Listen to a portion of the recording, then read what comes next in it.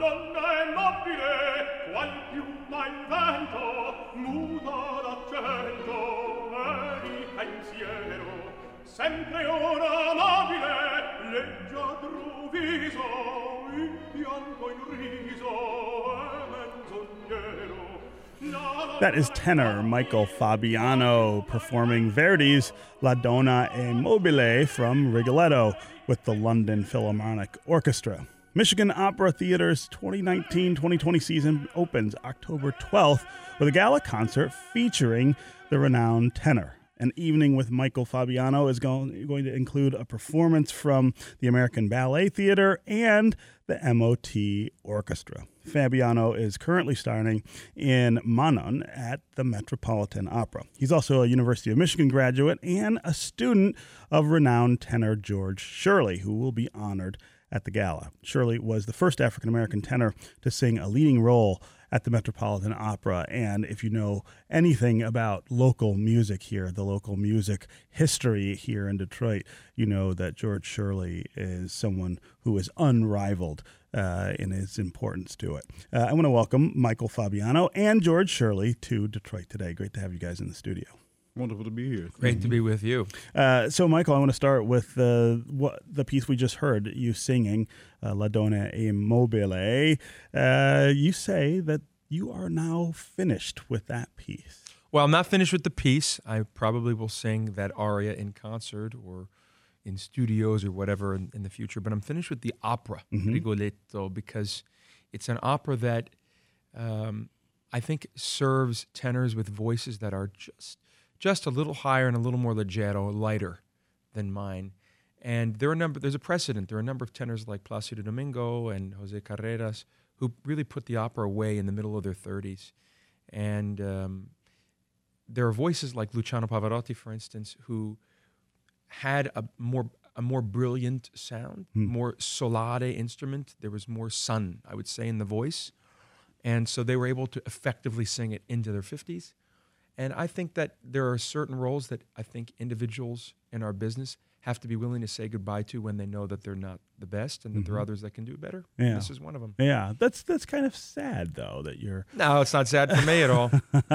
Not at all. Walking away from such a familiar tune. I have the great pleasure of being able to sing wonderful other titles like Don Carlo, Tales of Hoffmann, coming up, Werther, things that really serve my instrument and my public, and I don't need to sing Rigoletto anymore. Tell us how you came to decide that opera was the way you wanted to spend your life. Well, when I went to the University of Michigan, I was not sure about my intentions. I was studying economics, I was studying Spanish as well, and I was studying music. And really, in the first few weeks of studying with Professor Shirley here, Professor Shirley is a very strong man in his opinions and views on the world, and more specifically on the views of music. And he kind of instilled in me this moral imperative about when one has a talent, one has a burden and a responsibility to share their talent. And I really remember that from the first few lessons we had. And that had an impact on me in a really profound sense. And so I've lived by that credo that if you have a talent to share, you share it. I always say that art lives in perpetuity. People enjoy art forever. And if I have the ability to give people years and years of good art, I have the burden to share it. I have the moral responsibility to share it. And that's because of George. Wow. George Shirley, talk about the role that you play in lives like Michael Fabiano's. That's an incredible tribute to your influence. I have come to believe that we're here to serve, given whatever we're given that conception with which to do that service. And I started off as a high school music teacher here in Detroit at Miller High School until the Army interrupted that. And during the military, I was pointed toward a career that I had never considered. Professional singer? Come on, I sang in high school, I sang in church, I sang at the university, and did taste my first operatic experience at Wayne when I the Glee Club director, Dr. Harry Langsford, wanted to do Oedipus Rex, and he asked me to look at the score, look at the role of Oedipus, and I said, yeah. And it was wonderful. We did 3 performances at the Jesse Bonstell, and I loved the experience, but it didn't speak to me as a way of life. I was focused on becoming a music teacher. I was inspired by the high school teacher I had at Northern High, and that was going to be my path, but God had other plans for me. And I think that being moved into this career, and I say that because, again, I didn't plan it, moved into it through various circumstances and influences of people that I had met, that I believe my career as a performer was all about my learning more about what being a professional singer, in particular an opera singer, is all about, so I could share it with people like Michael. Talk about what it was like when you were coming up here in Detroit for a black man like yourself to say, well, I'm going to be an opera singer. It was very different than it is today.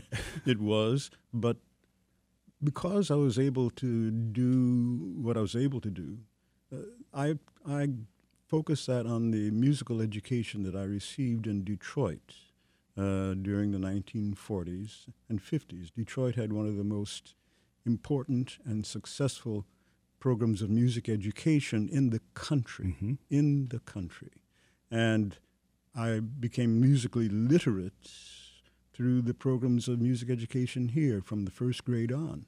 So I was prepared. I mean, at Northern High School, we did Messiah every year, and I started singing the tenor solos in Messiah when I was in the 11th grade, the Verdi Requiem, the first chorus of the Verdi Requiem on one of our spring. So I was ready to do what I eventually did without knowing what that was going to be because I was prepared for it.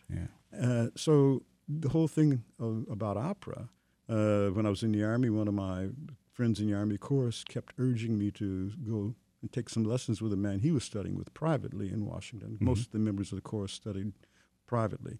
And so I finally did it a couple of months before I was due to get out. And this old fellow who had had a career in Germany and the United States early last century looked at me and said, study with me 1 year and I guarantee you'll have a career. Nobody had ever said that to me before.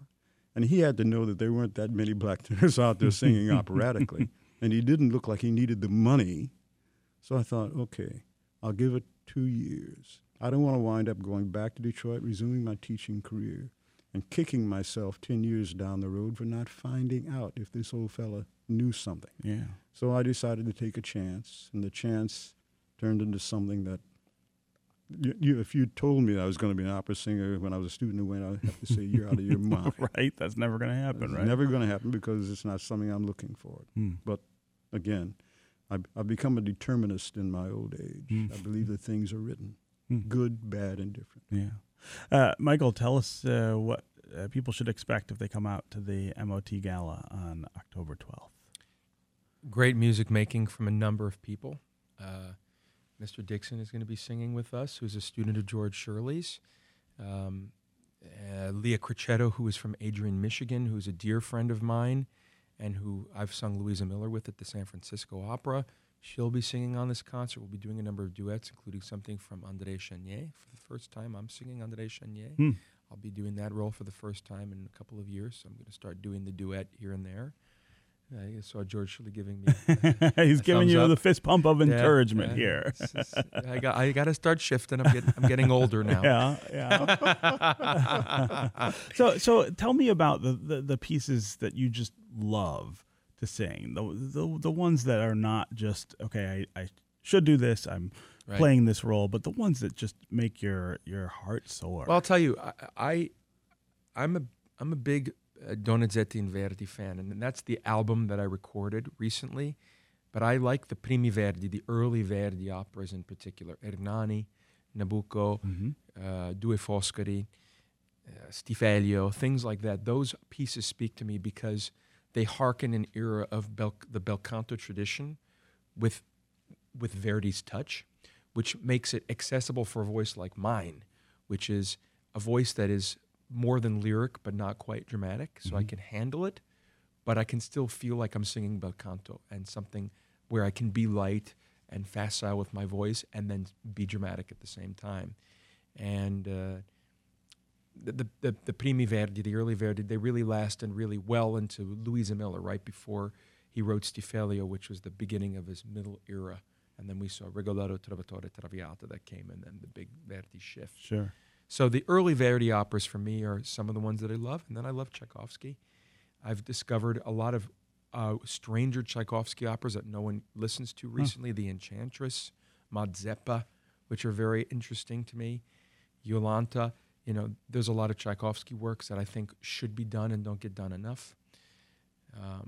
And Tchaikovsky is a composer that I think a lot of people can connect to in a sonoric way. Sure. The music is really wonderful. Yes. Whoever it is, you don't need to be an opera fan to love what you hear when you listen to it. So for me, that's the kind of music I love. And you were just talking about how you're beginning to sing arias and pieces that you will do later in operas. Right. Is that the way that works, that you sort of pick them up along the way and then are ready to do the whole thing? Yeah, for instance, I've started singing Vesti la Giubba in Pagliacci. I'm not going to sing Pagliacci for the next 5 years, but I think it's important to start showing people the direction that I'm going before I actually set on the course, so I can get my feet wet in it. So that's why I'm going to sing Chenier, for instance, in duet in a number of concerts over the next few years before I actually do the opera. Yeah. So I start to understand it, get to put it in my throat, know what the pitfalls of it are, where I need to really work it more over time. When the orchestra is really loud, where I need to really, really be technical about it versus emotional. So Chenier is one, Pagliacci is another one. Hoffmann is something which is a tricky opera that I've been putting in and I'm doing for the first time in Paris this year. Wow. So things like that. Yeah. George, Shirley, you're going to be honored at the Gala on October 12th. Tell me how that is going to feel. Well, I'm grateful for it.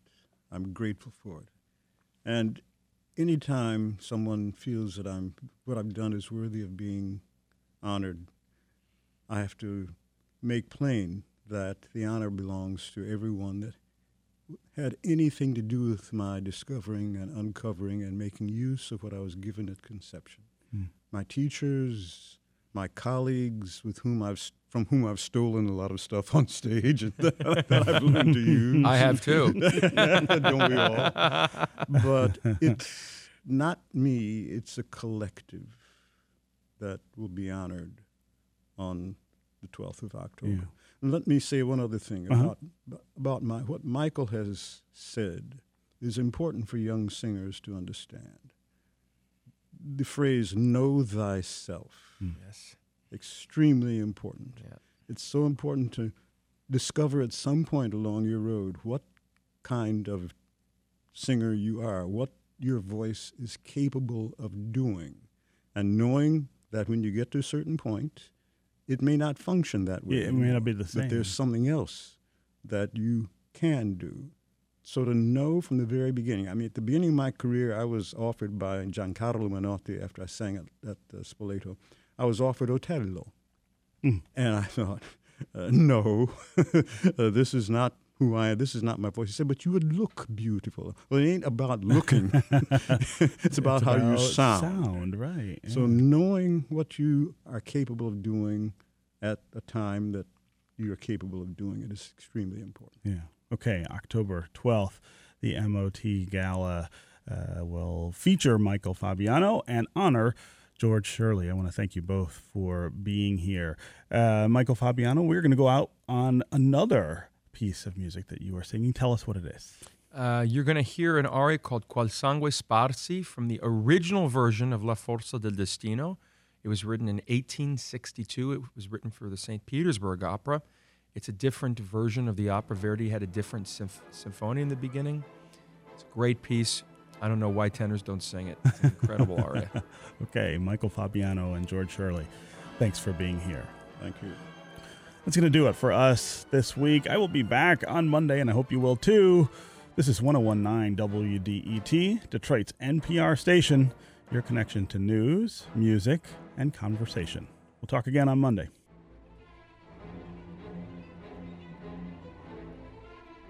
Qual sangue sparsi, orrore, il cor mi stringe per amare.